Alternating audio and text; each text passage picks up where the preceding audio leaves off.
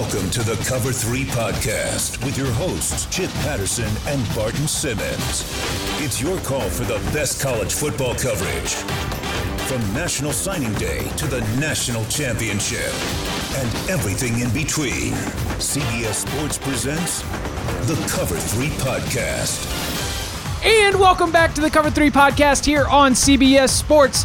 That's Barton Simmons, that's Tom Fornelli, I'm Chip Patterson, and I'm excited. I'm fired up because we are kicking off our spring gleaning series. This is going to be an opportunity for us to, in this downtime, in a time when we would be checking in on a lot of these programs across the country because of spring practice, we're going hands all the way in the dirt, in the database, in the depth charts.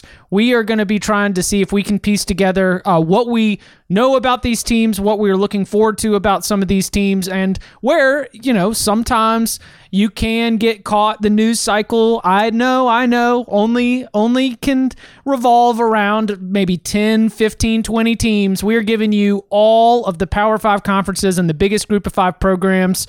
So before we jump into it, I do want to at least ask the question, see how everyone's doing. Barton, you said there are not great days and not bad days, or bad days and not bad days. How are we doing here on this Monday? It's been a decent day so far. We're still getting up at 5 a.m. every morning, just to get ahead of it. Struggle. No, I'm saying like the kids are getting up at 5:20, so I'm like battling to get up at like 4:45 if I can, and the rest of the day is just a grind to the finish, man. I'll never take for granted preschool and Mother's Day out again. That was the real deal. Tom, how are you doing? I'm great. Every day is a gift, and yeah, no, I'm bored out of my damn mind still. I mean, there's but that was just you joking. You haven't resulted to taking Etsy art and just reciting it out loud, basically. Etsy motivational prints. You're not to that point yet. No, I mean, I might start, sewing my own clothes. I don't know, but I'm not to that level yet. I'm still in that video game, movie, TV, occasionally watching Twitch streams. What about that? What about that bass guitar? If you got that thing out again? You a bass guy? Yeah. Yeah, that would be what you would be. Like, if I had to pick what you were playing in a rock band, I'd go bass. Yeah, I'm the bass player because I'm super cool and I have rhythm. You got that low end, man. Yeah, baby. Bring me that low end. A lot of guitar over here. A lot of piano. Parker's 1 week on, 1 week off at the bank. This is her week off. I don't know if she's ready for all of these home performances. Might get studio. It might be like Puffy making the band. Studio might get shut down this week, but we will march on. All right. So as we kick off the series with the Pac-12 North, I've got a question. No cheating, but you might know it as we've prepared for this. Totally going to cheat. Do either of you know how many teams had winning conference records in the Pac-12 North in 2019? Just the one, right? Yeah. Yeah. Just one. Just Oregon. Yeah. Oregon finished first place in the Pac-12 North in a runaway. They had that thing locked up with a couple weeks left to play in the regular season, 8-1 conference record. The big old tie for second place was with a bunch of sub 500 conference records, 4-5 for Washington, 4-5 for Cal, 4-5 for Oregon State, and then 3-6 Washington State, 3-6 Stanford down at the bottom. So I'm going to, we want to make sure we hit all of these. We want to make sure we've got some time for all of them. But I do want to at least somewhat follow the standings as we start to navigate our way around this. So we will begin with those Oregon Ducks. Number 5 in the final AP poll, Rose Bowl win against Wisconsin. We lose Justin Herbert. We lose 4 starting offensive linemen that combined a total 177 career starts. But hey, y'all hear that? Everyone's favorite, Penei Sewell's back. So we've got a star. Never has there been an offensive lineman who caught shine like Penei Sewell. So we know that he's going to be a big part of the promotion of this Ducks team, as will the new offensive coordinator, Joe Moorhead, who comes in after Marcus Arroyo is off to UNLV. Our early projections, and I would say early projections, I'm not going to base any of these exclusively off of Bill Connolly's preseason SP+, but I certainly go to it as one of the metrics that I would find the most reliable at this point in the calendar year. We're looking at an Oregon team, according to those metrics, that be top 10, top 15 type caliber team. So as we begin the conversation around the Oregon Ducks, I want us to focus on the quarterback position.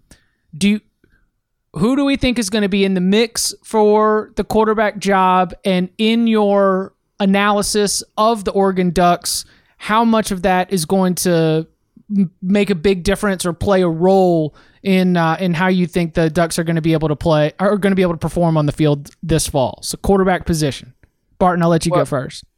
I mean, isn't it pretty safe to assume Tyler Shuck is going to be the starting quarterback?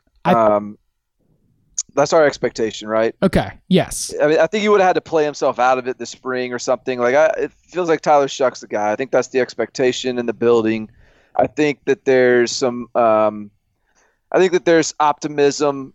I liked Tyler Shuck coming out of high school. I thought he had a chance to be a really good player. He had to get bigger and stronger. I assume that's happened. But I think there's just going to be, and look, I think he's probably more equipped to be successful in a Joe Moorhead offense than any quarterback Joe Moorhead had at Mississippi State. So that's an encouraging statement if you're Oregon. And so the question for me is, I would have liked to see him this spring. Would have liked to see how he looked. Would have liked to see how confident, comfortable he was. But also, it's time for Oregon's passing threats, the weapons on the perimeter to really, I think, take a big step forward as well. And I think there's a chance that we see that too with guys like Micah Pittman, who had some injuries last year. And so I have some optimism around the passing attack, especially so you have to look at Shuck in the prism of, all right, he's coming in with a new offensive coordinator. And if you weren't a fan of Marcus Arroyo's offense, yes, they're losing a first-round draft pick at quarterback in Justin Herbert, but was he even maximized in the offense the last couple of years anyways? So all that said, I don't necessarily think there has to be a huge drop-off at the quarterback position. And I think the lack of spring practice is really kind of securing the job for him in a way, because he clearly had the lead going in just based on the fact that he's been there the last couple of years. He's played in actual games. He's played meaningful snaps. Whereas a guy like they had 4-star quarterback Jay Butterfield in their 2020 class, who maybe was thinking he enrolled early. Maybe he was thinking he comes on, he competes for the starting job. Well, now there's no practices for him to compete for the starting job this spring. So I just feel like in a way, it's pronounced Shuck. I always thought it was Show. Chuck. He was like I was early on the Tyler Shuck train, and so I had plenty of time to figure it out during the recruiting stretch. Well, I'm gonna call him Awe. I'm gonna call him Awe. Awe Shuck. I think that Awe Shuck has the a big lead here going in. I think it's most likely he's going to start the year as a starter. I agree with Barton there. So Tyler Shuck, a Brandon Peters all-star, looks like he's probably going to have the job. But I too am in a position where I think that I've got other questions about this Oregon team. This is going to be a team that I think that because of the success that they had last season, you're going to want to try to push it forward. You're going to, or at least maybe I'm one of the only ones that's guilty of that. But when you start to see trajectories form and you start to see programs that are building with head coaches and seem to be moving in the right direction, the combination of some staff hires that you like, good recruiting classes, good performance, the messaging and the mojo around the group seems to be really positive. You've got you've got an Oregon team that you're like, all right, well, this should be the next step. But man, when you are losing all of that, like you are going to have Penei Sewell, but I think that a lot of turnover on the offensive line is going to be something that's really difficult to overcome. I think that you are going to be, as we're going to continue to dive into this division, you've got other teams that were down that I do not expect to stay down. And you've got a very fascinating, like we'll do the win totals later in the year, but you've got another season where just like this year, where they had that Auburn game, and it was, they were right there, and it could have been a totally different season if Oregon is able to take down the Tigers. They've got Ohio State in Eugene on September 12th this season. As much positivity as you can have about the general big picture trajectory of this Oregon program, I will fall short of considering them a college football playoff dark horse contender, because right now, as we sit here, for all the meaning that can be applied to a March 30th statement, I don't think that this is going to be a team that's good enough to take down Ohio State. And if they don't do that, well, then it just makes it that much tougher to make it into the college football playoff. So I look at Oregon and I'm like, where are we at with Oregon? What are we expecting? I think the program's in great shape. I think it's in good health, but I think that I will be looking at the Ducks as one of those teams that is probably a Pac-12 championship contender, but I'm not ready to push them that next step to continue what would be a linear trajectory on into the college football playoff. Yeah, you mentioned that Ohio State game. I mean, the week before they've got North Dakota State, which I think we all agree, not exactly a pushover of an FCS matchup. I also think that the next step for Oregon doesn't have to be getting to the college football playoffs this year. I think the next step just has to be, winning the Pac-12 North. That's a successful season, and not that that's a given by any stretch either. But this just has to be another get to 10 wins again, get to 10-3, get to 9-3 maybe is a minimum to continue feeling good about the trajectory of the program. But you're right, Chip. I don't think this has to be a new quarterback, turned over the offensive line. This doesn't have to be a breakthrough year, but I think you want this to be another really successful year where you feel like you're one of the powers in college football. I do think. Go ahead. I do think they have a chance too to have. We focused on the offense because, like you said, I'm more worried about the offensive line than anything, because Penei Sewell may be awesome, but 4 new starters on your offensive line with that schedule early is not going to be easy to deal with. But I also think this is a team that has a chance to have a very good defense. Because everyone came back. Yeah. So if you look at this, could end up being one of the best defenses in the conference, and I think that alone is probably going to make them a favorite, just because I don't know if there's going to be a better unit in the Pac-12 than the Oregon defense. So if the offense needs time to come along, this could be one of those situations where they have a couple early. They're probably going to lose that Ohio State game. They might even lose another game at some point early on, but I feel like at the end of the season, this could be a team that's kind of really playing well. Like you look up and they end up being the best 3-loss team, the best 10-3 team in the final rankings. Yeah. Yeah, I could see something like that. All right, let's turn our attention to Seattle, Washington, where we've got the Huskies. The transition has taken place. This 8-5. We mentioned the 4-5 conference record for the Huskies. Definitely a disappointment. Definitely a step back from where that program had been in the previous, 2 seasons or so under Chris Peterson. Chris Peterson hands it over to Jimmy Lake. We lose Jacob Eason, Salvon Ahmed onto the NFL draft, and Jimmy Lake, by his own. I don't know if the mad scientist is the right name, but what's going to be a little bit different is I am passionate about X's and O's. Oh, yes, he is. I am passionate about football strategy. It's what has driven me really in the beginnings of my career, going all the way up to the National Football League and then really taking a next step there. And so that's really what I want to do is bleed that passion over into all 3 phases, offense, defense, and special teams. And I think that's where we'll be a little bit different, a little bit more attacking, a little bit more aggressive. I forgot he'd put an attacking and aggressive at the end of that, because those are right there on the bingo card for an introductory press conference. But let's see, we've got other little notes here.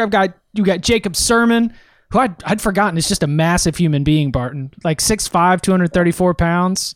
Big dude. Redshirt freshman Dylan Morris and true freshman Ethan Garbers all in that conversation. Statistically, they weren't really good. They're outside of the top 50 in yards per play offense, outside of the top 25 in yards per play defense.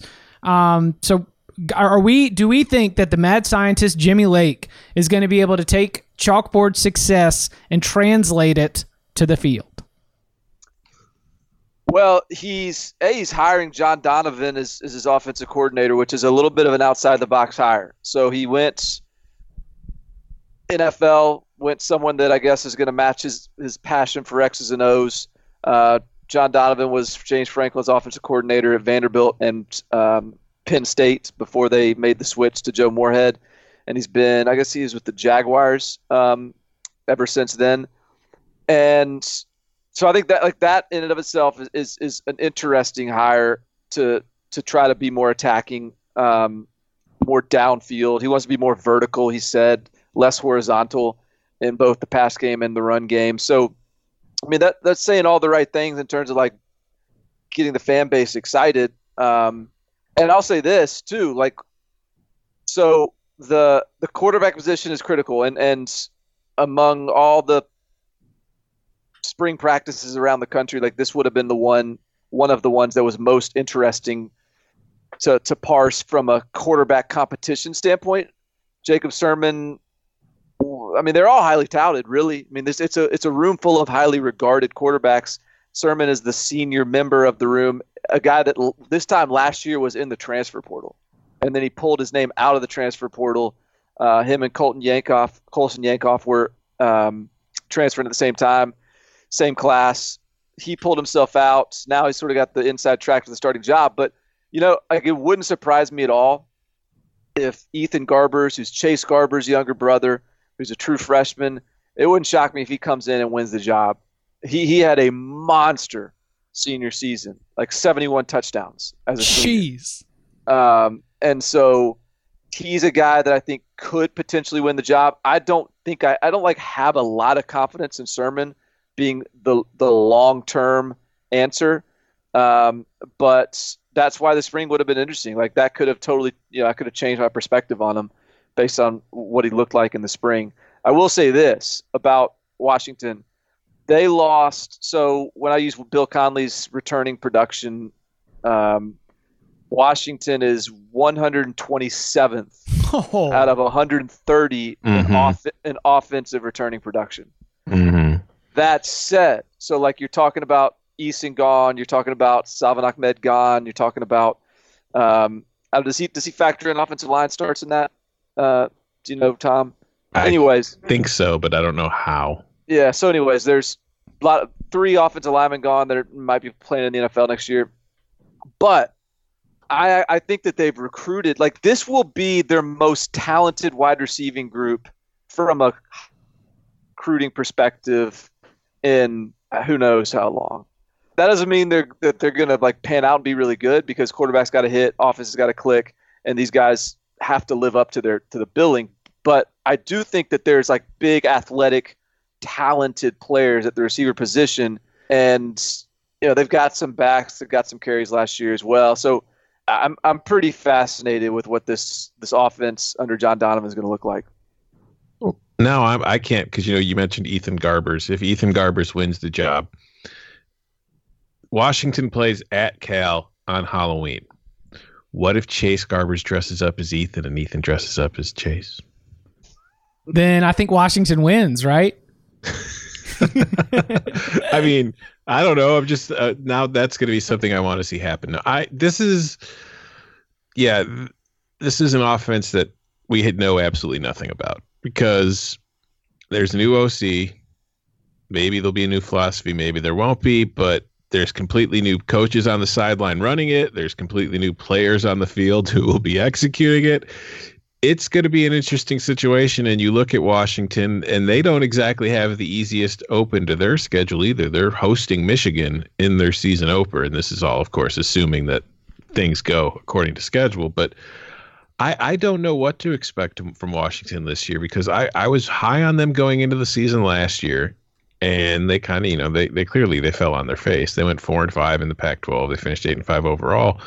And I don't know what this team is going to be. I don't think that even with all of like Oregon's losses on offense itself, I don't know how, if we look at recruiting, Washington, even it has a very good recruiting class, but I don't think it has that kind of depth that Cristobal's built somewhat the last couple of years at Oregon, where I feel confident that Washington's going to be able to close that gap in the North, is because, I mean, it was a very wide gap last year. So it's an interesting situation to follow with a whole lot more questions for me than answers at this point.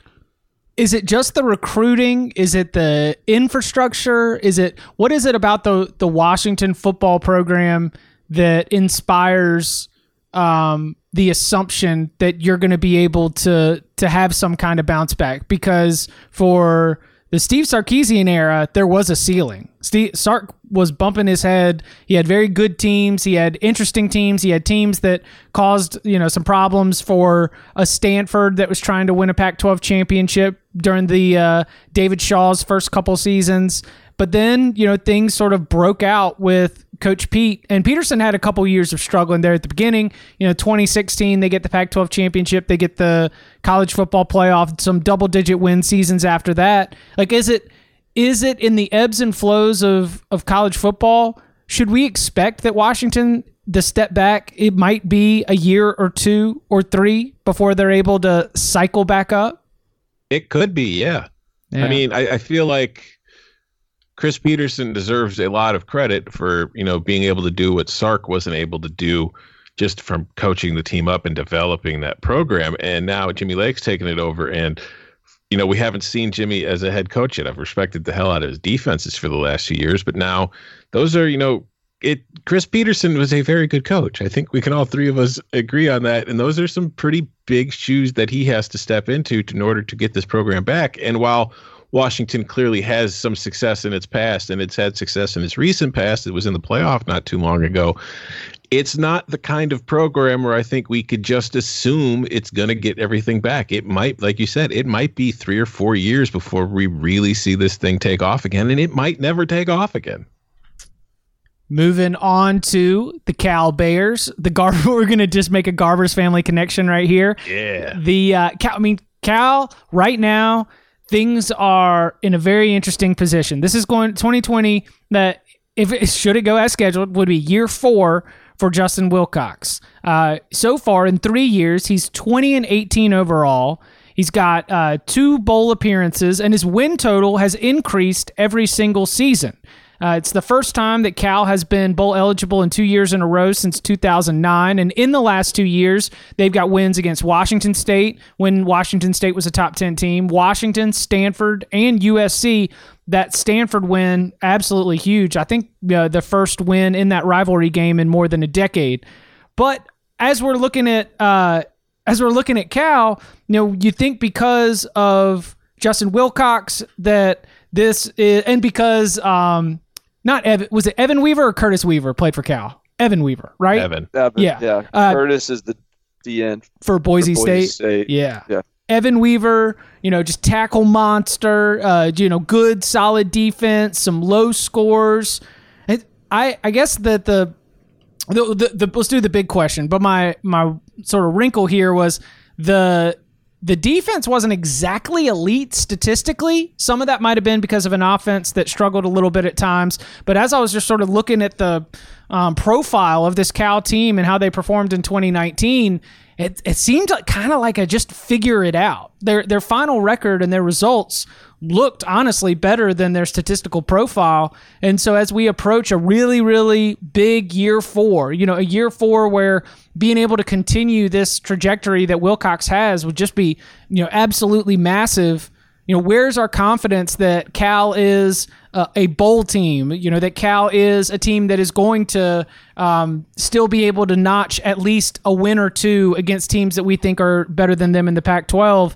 Is this a year that is a continuation of where Wilcox is taking this thing, or is this year maybe a little bit more of a regression to the mean? I think they're fully capable of finishing in second place in the division.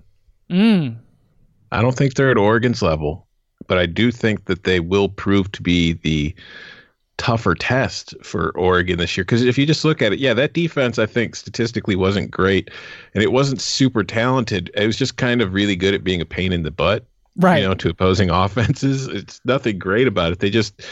They made you fight for everything you got, and a lot of teams are able to get it on them. But from my standpoint, the thing that's really held Cal back under Wilcox has been an offense that really hasn't been very good. But if you look, I mean, we mentioned Chase Garbers. Cal's entering the season with, I think we can all agree, the best quarterback in the division, because he's really the only one with any experience, and he's good.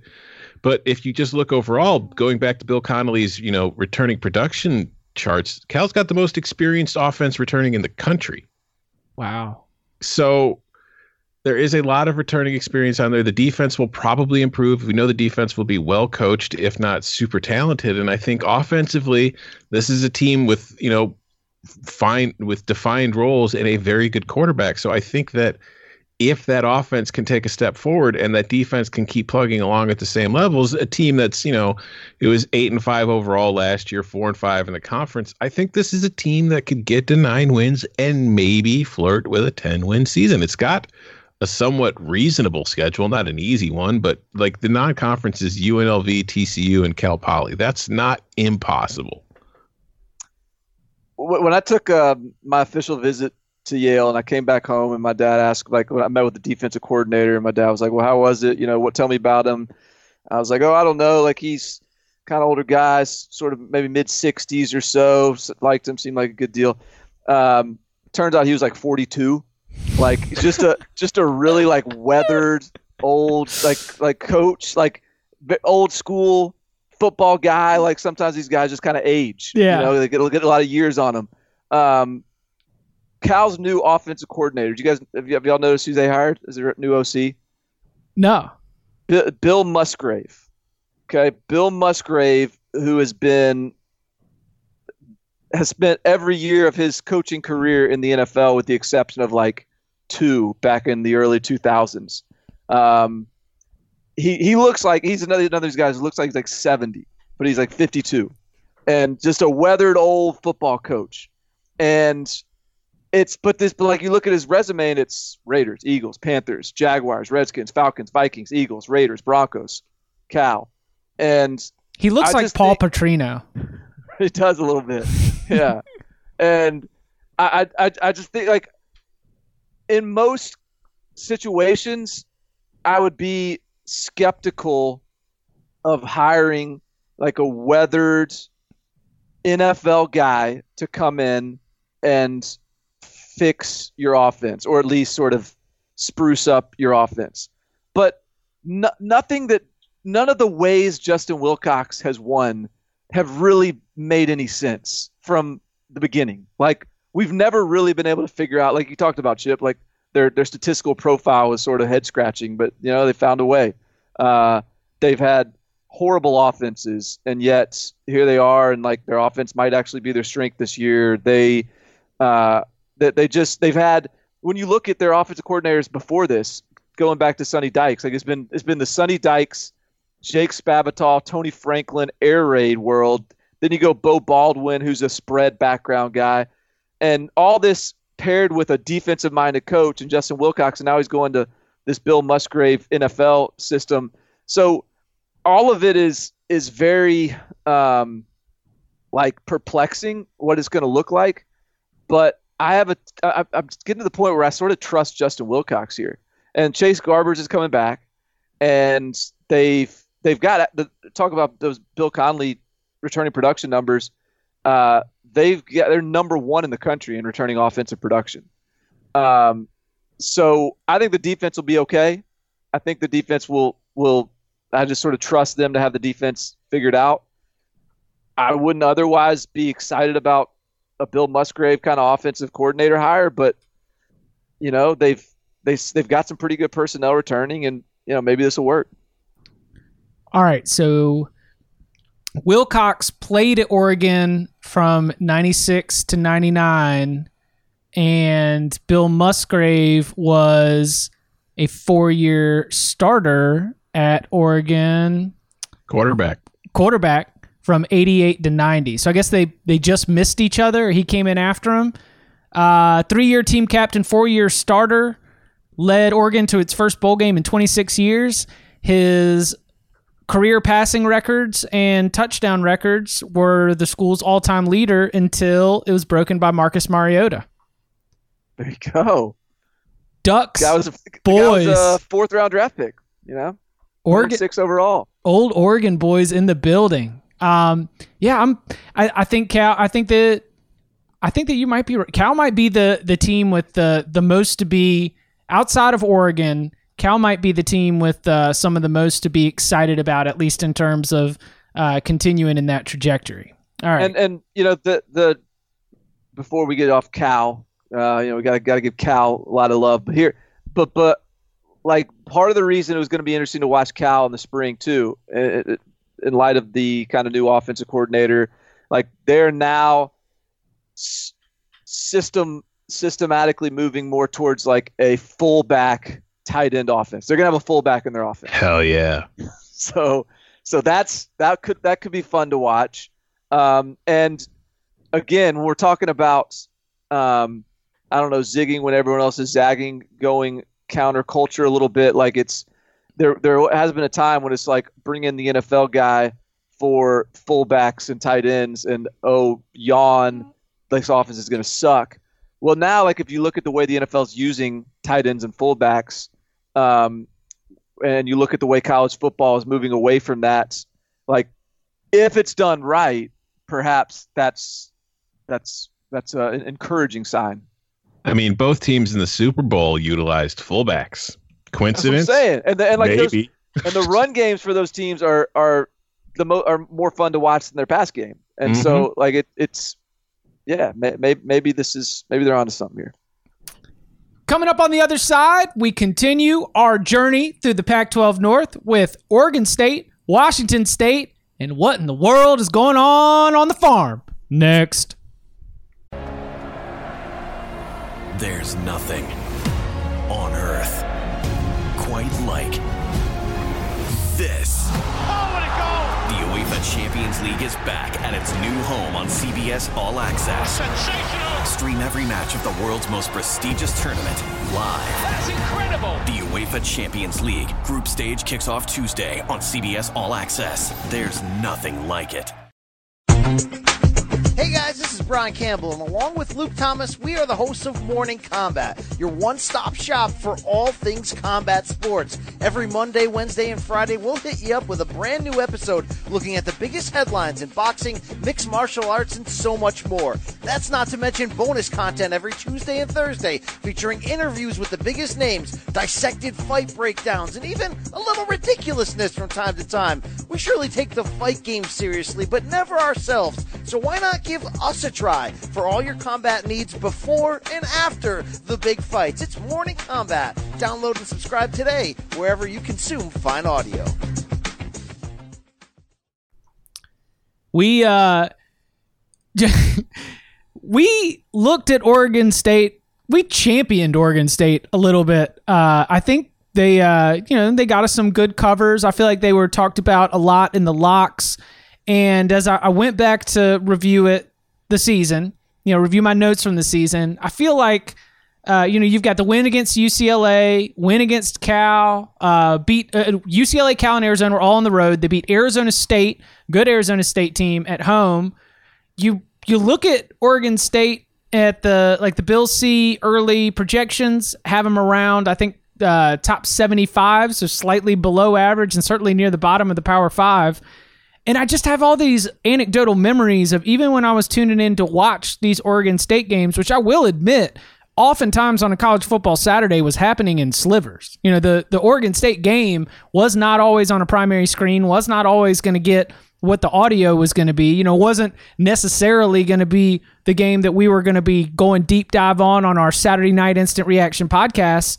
But man, I was like, man, Oregon State's not bad. Oregon State's a good football team. What are you able to hold on to from a tangible evidence standpoint to be able to carry forward for Oregon State to back that up, to suggest that, this Beavers team, they lost to Hawaii early. That was tough, but of course Hawaii ended up being a team that would go on to contend for the Mountain West title. A couple breaks go differently, like the Stanford game, for example, which was really, really close and just kind of a heartbreaking loss for the Beavers there. Like, this could have been a bowl team, and this could have been a really momentous occasion for Jonathan Smith, the former Oregon State star quarterback. So, like, what is the actual, like, football identity? Because as I've been flipping through my notes and reviewing the season as a whole, I felt like it was a good season, but statistically I don't have a lot to hang my hat on. And as I start to look ahead towards the future, I wonder if it's going to be, it's just going to be another season of moral victories.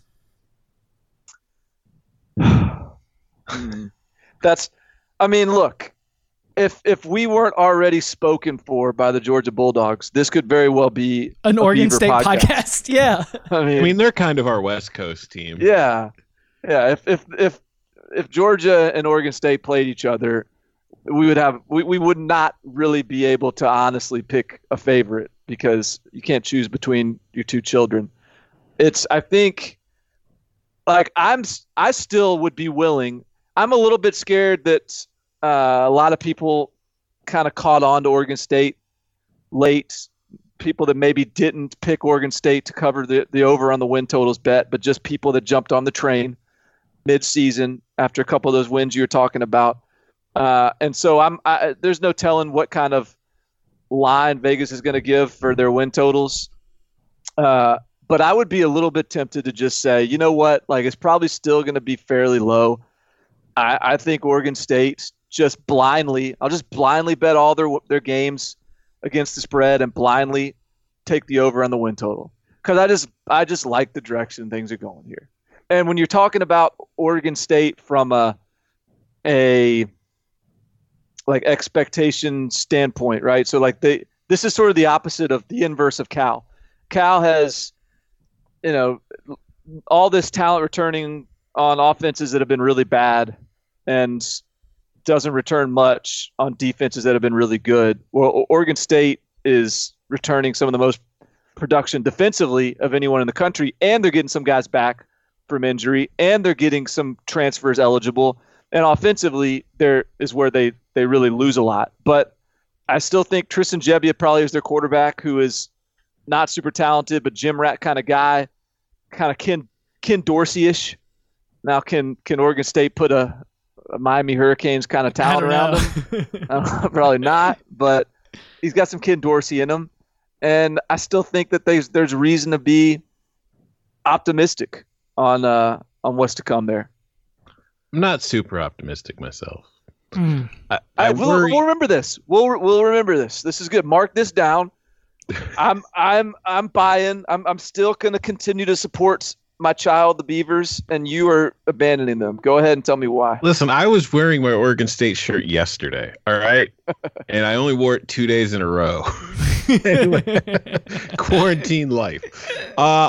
My concerns stem from the fact that, as we've gone over, with only one team in the division finishing with a winning record last year, it was obviously a down year for the Pac-12 North.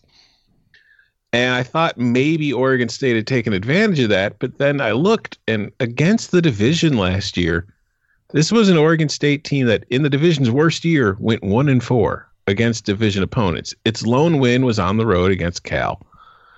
But it lost to Stanford in Stanford's worst season at home. It lost to Washington, although it didn't get blown out. And then it lost remember the thriller against Wazoo, that 54-53 game? Yeah. It lost that one.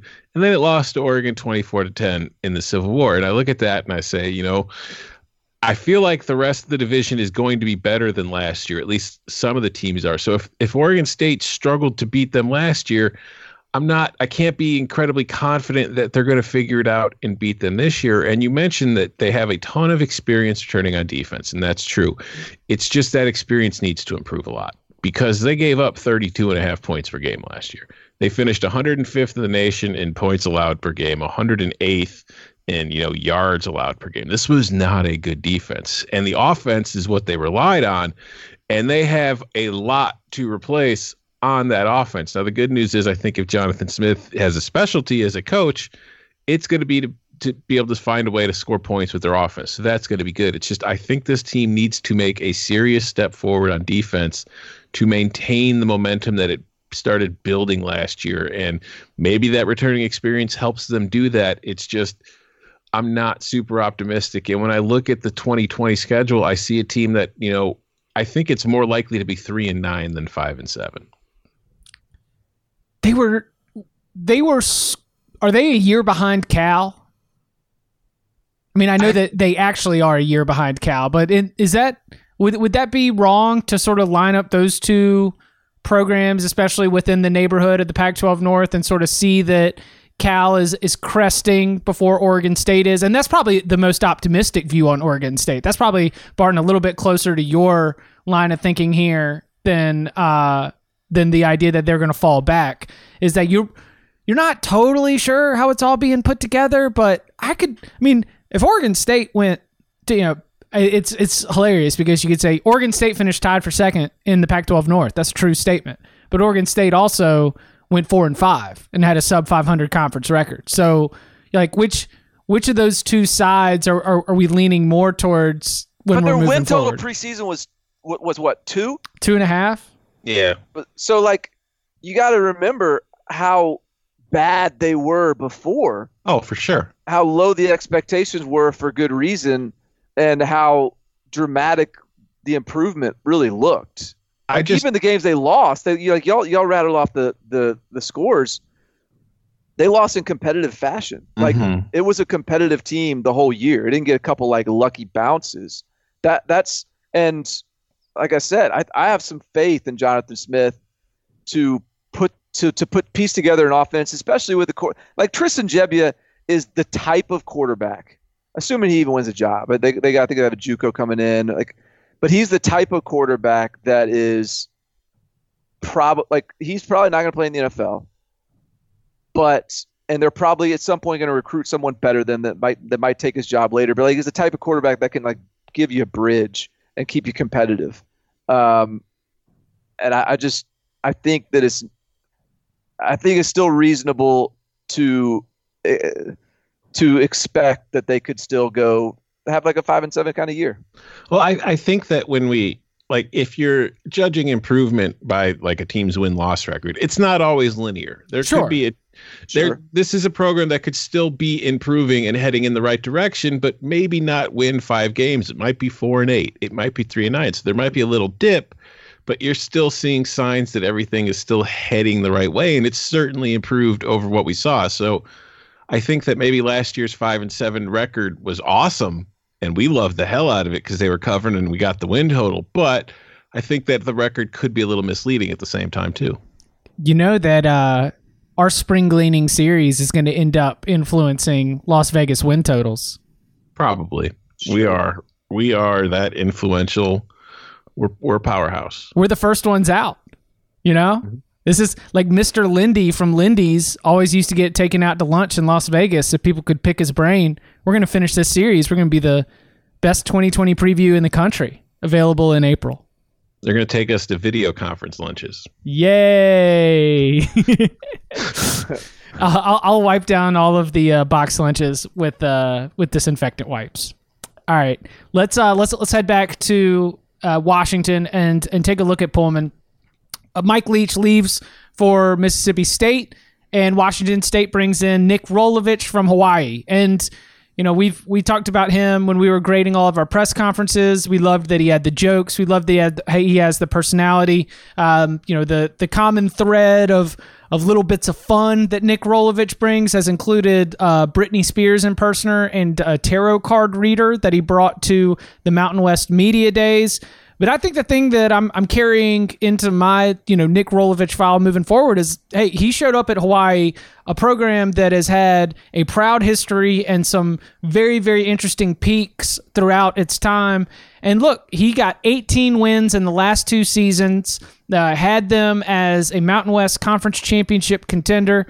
But he's stepping into a Washington State team that, there's going to be a little bit of turnover from everything that's happened with Mike Leach. Now, you got a couple pieces that are interesting, but I would say that in terms of his own staff hire, He hired Wyoming defensive coordinator Jake Dickert. Now, we know that the Cowboys are methodical in the way they go about their business, so scores are definitely going to be down, but this was also a Wyoming defense that was really solid, good assignment football, and top 30 in terms of yards per play defense. So as we look at, Washington State trying to avoid falling to the cellar in a hyper-competitive division where Cal and Oregon State and Stanford and Washington are all trying to take steps forward after disappointing seasons, where's our level of confidence that Washington State is going to be able to keep pace here? Because as I look at my own set of tarot cards here, I can be upbeat about the idea of Nick Rolovich big picture at Washington State, but I am willing to give him a little bit of a year zero or transition year, especially losing spring practice with all the turnover, both schematically and with personnel. I think that's very fair because, if we look at Washington State with just the transition, because everybody's going to be playing, you could look at Leach's air raid offense, and you could look at the kind of run and shoot that they're running, and you can look at the kind of offense they'll be running now. There are a lot of similarities, but there's also a lot of new stuff that you have to learn. And like you said, without having a spring practice, that is going to slow down that process. And it's going to be one of those things that we're going to probably talk about a lot over the coming weeks. It's just particularly with schools with new coaches, everybody's impacted, but I feel like schools with new coaches are going to have a more difficult time with this stuff than anybody else. So, yeah, I think that when I look at Wazoo, I don't know who the best player is on this team anymore. Like, who's the guy? Is it Max Borghi? Yeah, I think that my answer might be Max Borghi. Wait, why is everyone why are you asking that question incredulously, and why are you, Chip, saying yeah, I think my answer might be Max Borghi Max Borghi's a stud. He is. It's just he's also, he's not somebody you're trying to build your offense around, but he's a good player. Oh, I think Max Borghi is going to be a monster in this offense. I'd forgotten. That is your take, Martin. I said Max Borghi because he's the first name that comes to mind because he was firing off tweets after Leach left. Oh, yeah. What was was he pissed? No, he was like, oh, man, I'm looking forward to getting these rushing attempts. That's right. Yeah, that's right. I just like him. That's why I said Max Borghi. Yeah. He is, though. He's their best player. I think that's a high-quality best player to have on offense. So rock with that. So, all right, so where are you at with Washington State? Are you giving a year zero, or are you setting a bar a little bit higher? I have no idea because I never could peg Washington State from a when Mike Leach was there, I couldn't even really peg Washington State. And so I certainly don't feel like I've got a firm grip on them with a new head coach. My question is going to be, this was another watch the quarterback competition in the spring kind of deal for me. Cameron Cooper and Gunnar Cruz, I assume, were sort of the lead contenders for the quarterback job. But and both those guys are legitimately talented. But I have no idea whether they're good quarterbacks in college. I just know they have strong arms and they're big. And so there was a lot to learn on that front. And those guys had to figure out a new offense. Their offensive line is got some depth and has a lot of talent. There's NFL guys on their offensive line. They have experience at wide receiver. There's all the pieces to have a really good offense as long as there's a quarterback that is competent. That's what they played a couple quarterbacks at Hawaii last year. So maybe this is a system where you'll see the hot hands. I feel like I have less of a handle on what Washington State's going to look like defensively, even though that's where they return more experience. But that wasn't always pretty last year on defense either. So I don't know. I think this is sort of a 6-6-ish, 7-5-ish kind of team more than likely. But I think that could vary dramatically based on how good the quarterback play is. Yeah, and they do have a schedule that is somewhat friendly. Their non-con is Utah State on the road, but then Houston and Idaho at home. And in conference, they're getting Cal at home, they're getting Utah at home, they're getting Oregon at home, and they get Washington at home. Their road games are Stanford, Colorado, UCLA, and Oregon State, which are all pretty winnable. So the schedule does do them some favors. So maybe this is a team that even if I still think it's kind of a year zero, it might be a pleasant year zero. Of all the teams in this division, I think Washington State, I would probably say, I agree, I've got the least handle on. And who knows? That could make it very, very exciting, but it doesn't sound like a team that I'm going to have a lock on for the win total. That's for sure. Speaking of win total locks, you, Barton, were ahead of everybody on this one. And we might have even had a win total lock fight. But you saw it. You saw it coming. You were nervous. You weren't nervous about it, but you were like, man, I don't like it. I don't like this. I don't like what I'm seeing from Stanford. And you did, in fact, hunt out. I think the win total for Stanford was somewhere around 7.5 or 7. No. I'll tell you what happened. I didn't make this a lock, but when we went through conference by conference and we picked a win total for every conference and every team in the country, Power 5, I think the Stanford total was 6.5. And you went under. So I went under. I was like, this is so low that I am too scared to make it a lock. But yes, if I'm gonna pick a side here, I'm picking the under. And I told you were crazy. I was like, are you kidding me? Like, that hasn't happened. I said there has not been a time since David Shaw was promoted to head coach that we've even had less than 8 wins. Like, I thought it was easy over. David Shaw won at least a share of the Pac-12 North in 5 of his first 7 seasons, including 3 Pac-12 championships, 2 Rose Bowl wins, 3 Rose Bowl appearances, 4 top 15 finishes. He's the winningest coach in Stanford history. He's been named Pac-12 Coach of the Year 4 times. And for the first time since 2008, they were not bowl eligible with their worst record since 2007. There were injury issues all over the place. At one point, I think in the UCLA game, Stanford was down to its 3rd-string quarterback and had just 6 healthy offensive linemen, with 3 of those 6 healthy offensive linemen being true freshmen. All-American candidate Walker Little knocked out for the year in September. He announced at the end of the season he will be back, and it sort of set off a little bit of momentum here because Stanford's 2017 recruiting class was ranked number 12 nationally with just 14 players.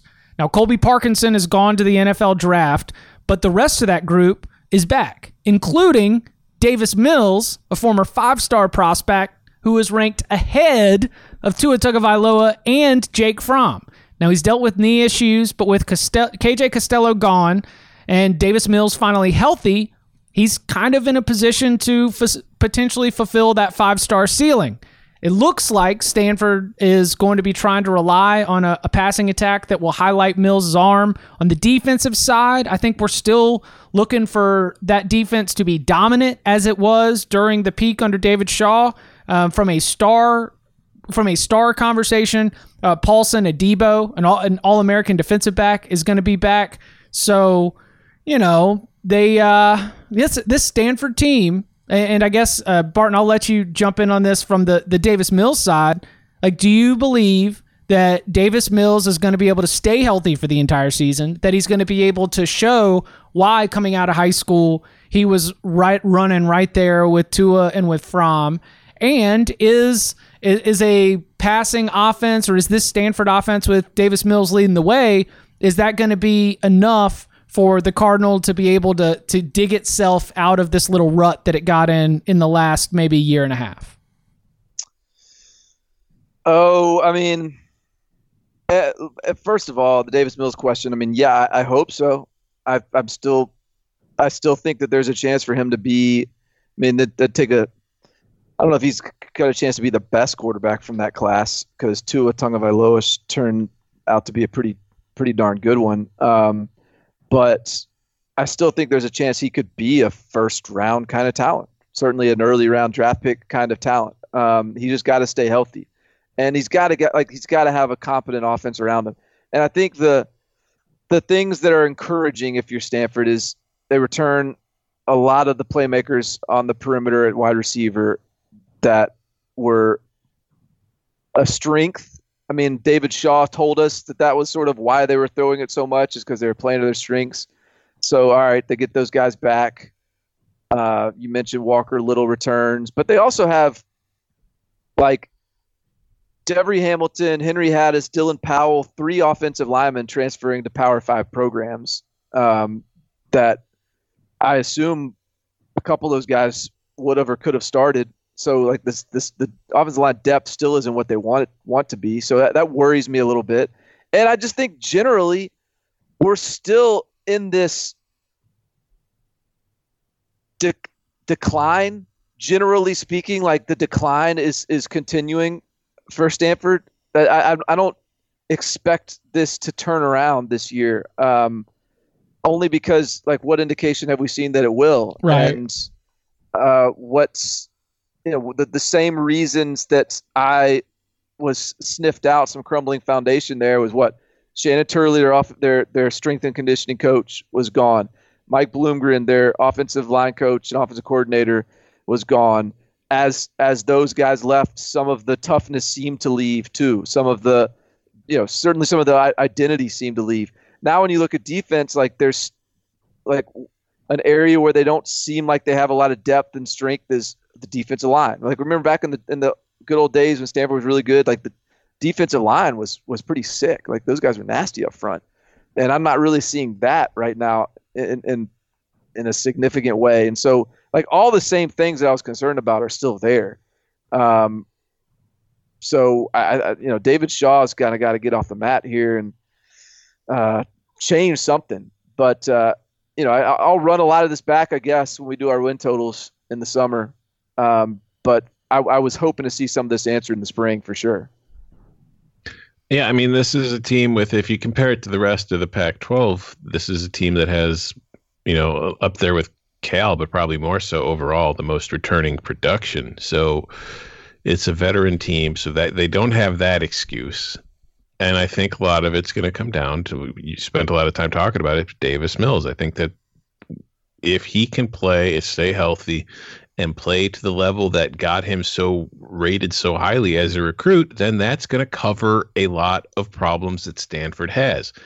If he doesn't, then all those flaws that Barton's been telling us about for a year, those things, those like little cracks right beneath the surface that are starting to show up, are just going to get, more and more visible, and you're going to see worse results on the field. And I'm not, Chip, you mentioned that, Washington State is probably the team you have the least sense about going into next year. I'm kind of there with Stanford. It's like, I really don't know, because I was caught very much, even though Barton warned me, I was caught very much off guard by what I saw from Stanford last year. So I'm kind of entering this year in okay, I'm not even trying to come up with a conclusion. I just kind of want to see what happens. Well, can I tell you what the Stanford team reminds me of right now? Or like what the Stanford program reminds me of? Yeah. Late tenure Brett Bielema, Arkansas. Like the window's closed, they're lost, and they're like grasping for straws. Y'all remember like the early Arkansas days with Brett Bielema was physical up front. It was Sam Pittman was their offensive line coach. It was, they were providing this physical team that could hold up against the powerhouse in the SEC West. And then they got, what's our boy's name, who went from Alabama, was Miami offensive coordinator last year. Dan Enos was their coordinator. He left his Central Michigan head coaching job to be an offensive coordinator at Arkansas. And they started throwing it around, and they were playing to the Allen brothers' strengths at quarterback. And it felt like they lost their way a little bit as they got caught up in the spreadization of college football. I mean, David Shaw's a smart guy. I don't doubt that, but it feels like he's getting caught up a little bit in the spreadization of college football. My sort of the most pessimistic side of this, my most pessimistic view of Stanford is that the window is shut, that it is unrealistic and unsustainable for Stanford, look, zoom all the way out, look at the whole history of Stanford football. It is unrealistic to expect that Stanford's going to be able to maintain that kind of consistency and that kind of success over long stretches of time because it's Stanford. And that is that is in some ways sort of unfair broad stroke generalization. But that is at my most pessimistic the way that I'm looking at this. They had a moment, they had a run, but guess what? There's other teams. Stanford doesn't play in a vacuum, and everybody in that conference and everybody in Stanford's world is trying to get theirs and make sure that they don't get beat by Stanford so that they can be the one on top. That you just can't expect that a program like Stanford is going to be there forever. The most optimistic part of me says Walker Little's an NFL player. Paulson Adebo's an NFL player. Davis Mills might be an NFL player. There might still be some depth issues, but there's too many true difference makers on that roster for this to be another year of Stanford not only falling maybe short of expectations, but missing the bowl season entirely.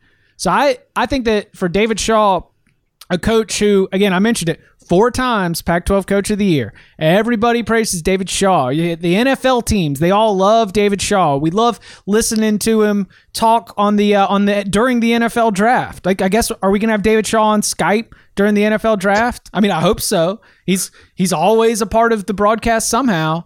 I think this is a big year for judgment. Like a year where we can go into it identifying and highlighting concerns, and then seeing if this Stanford team's going to be able to address them and to be able to take some steps forward. But I am leaning more towards the idea now, definitely, than I was a year ago when I was ignoring it and trying to act like it didn't exist, and I wasn't listening to Barton's warning signs.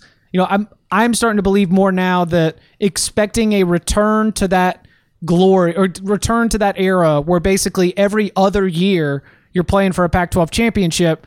I just think that the rest of the division is getting better, and Stanford is just not sustainable to expect that level of success at that program.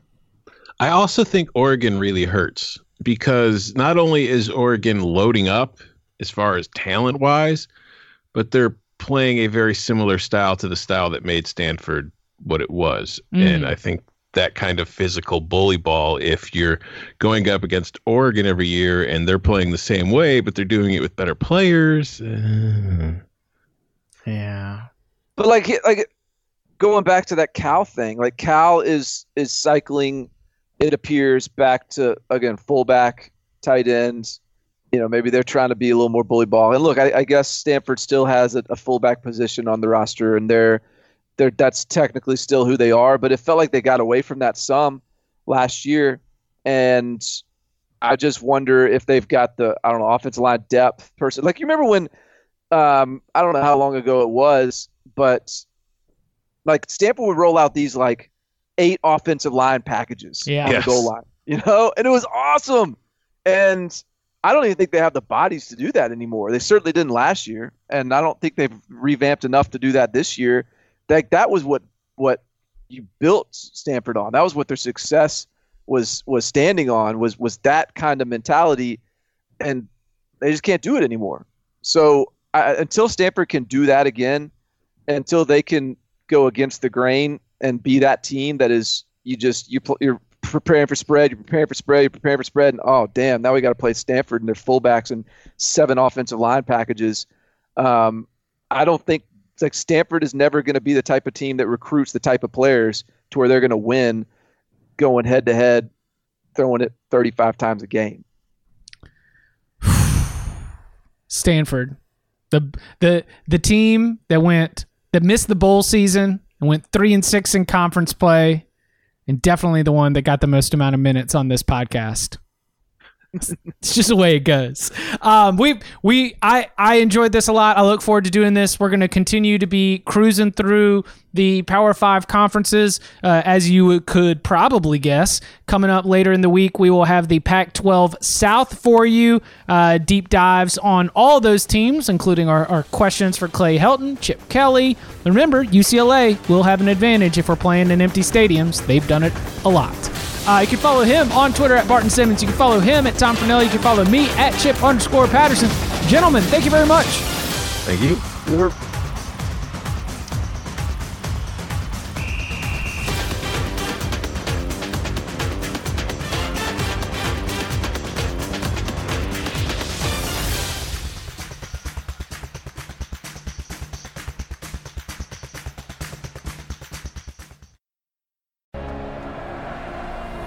There's nothing on earth quite like this. Oh, what a goal!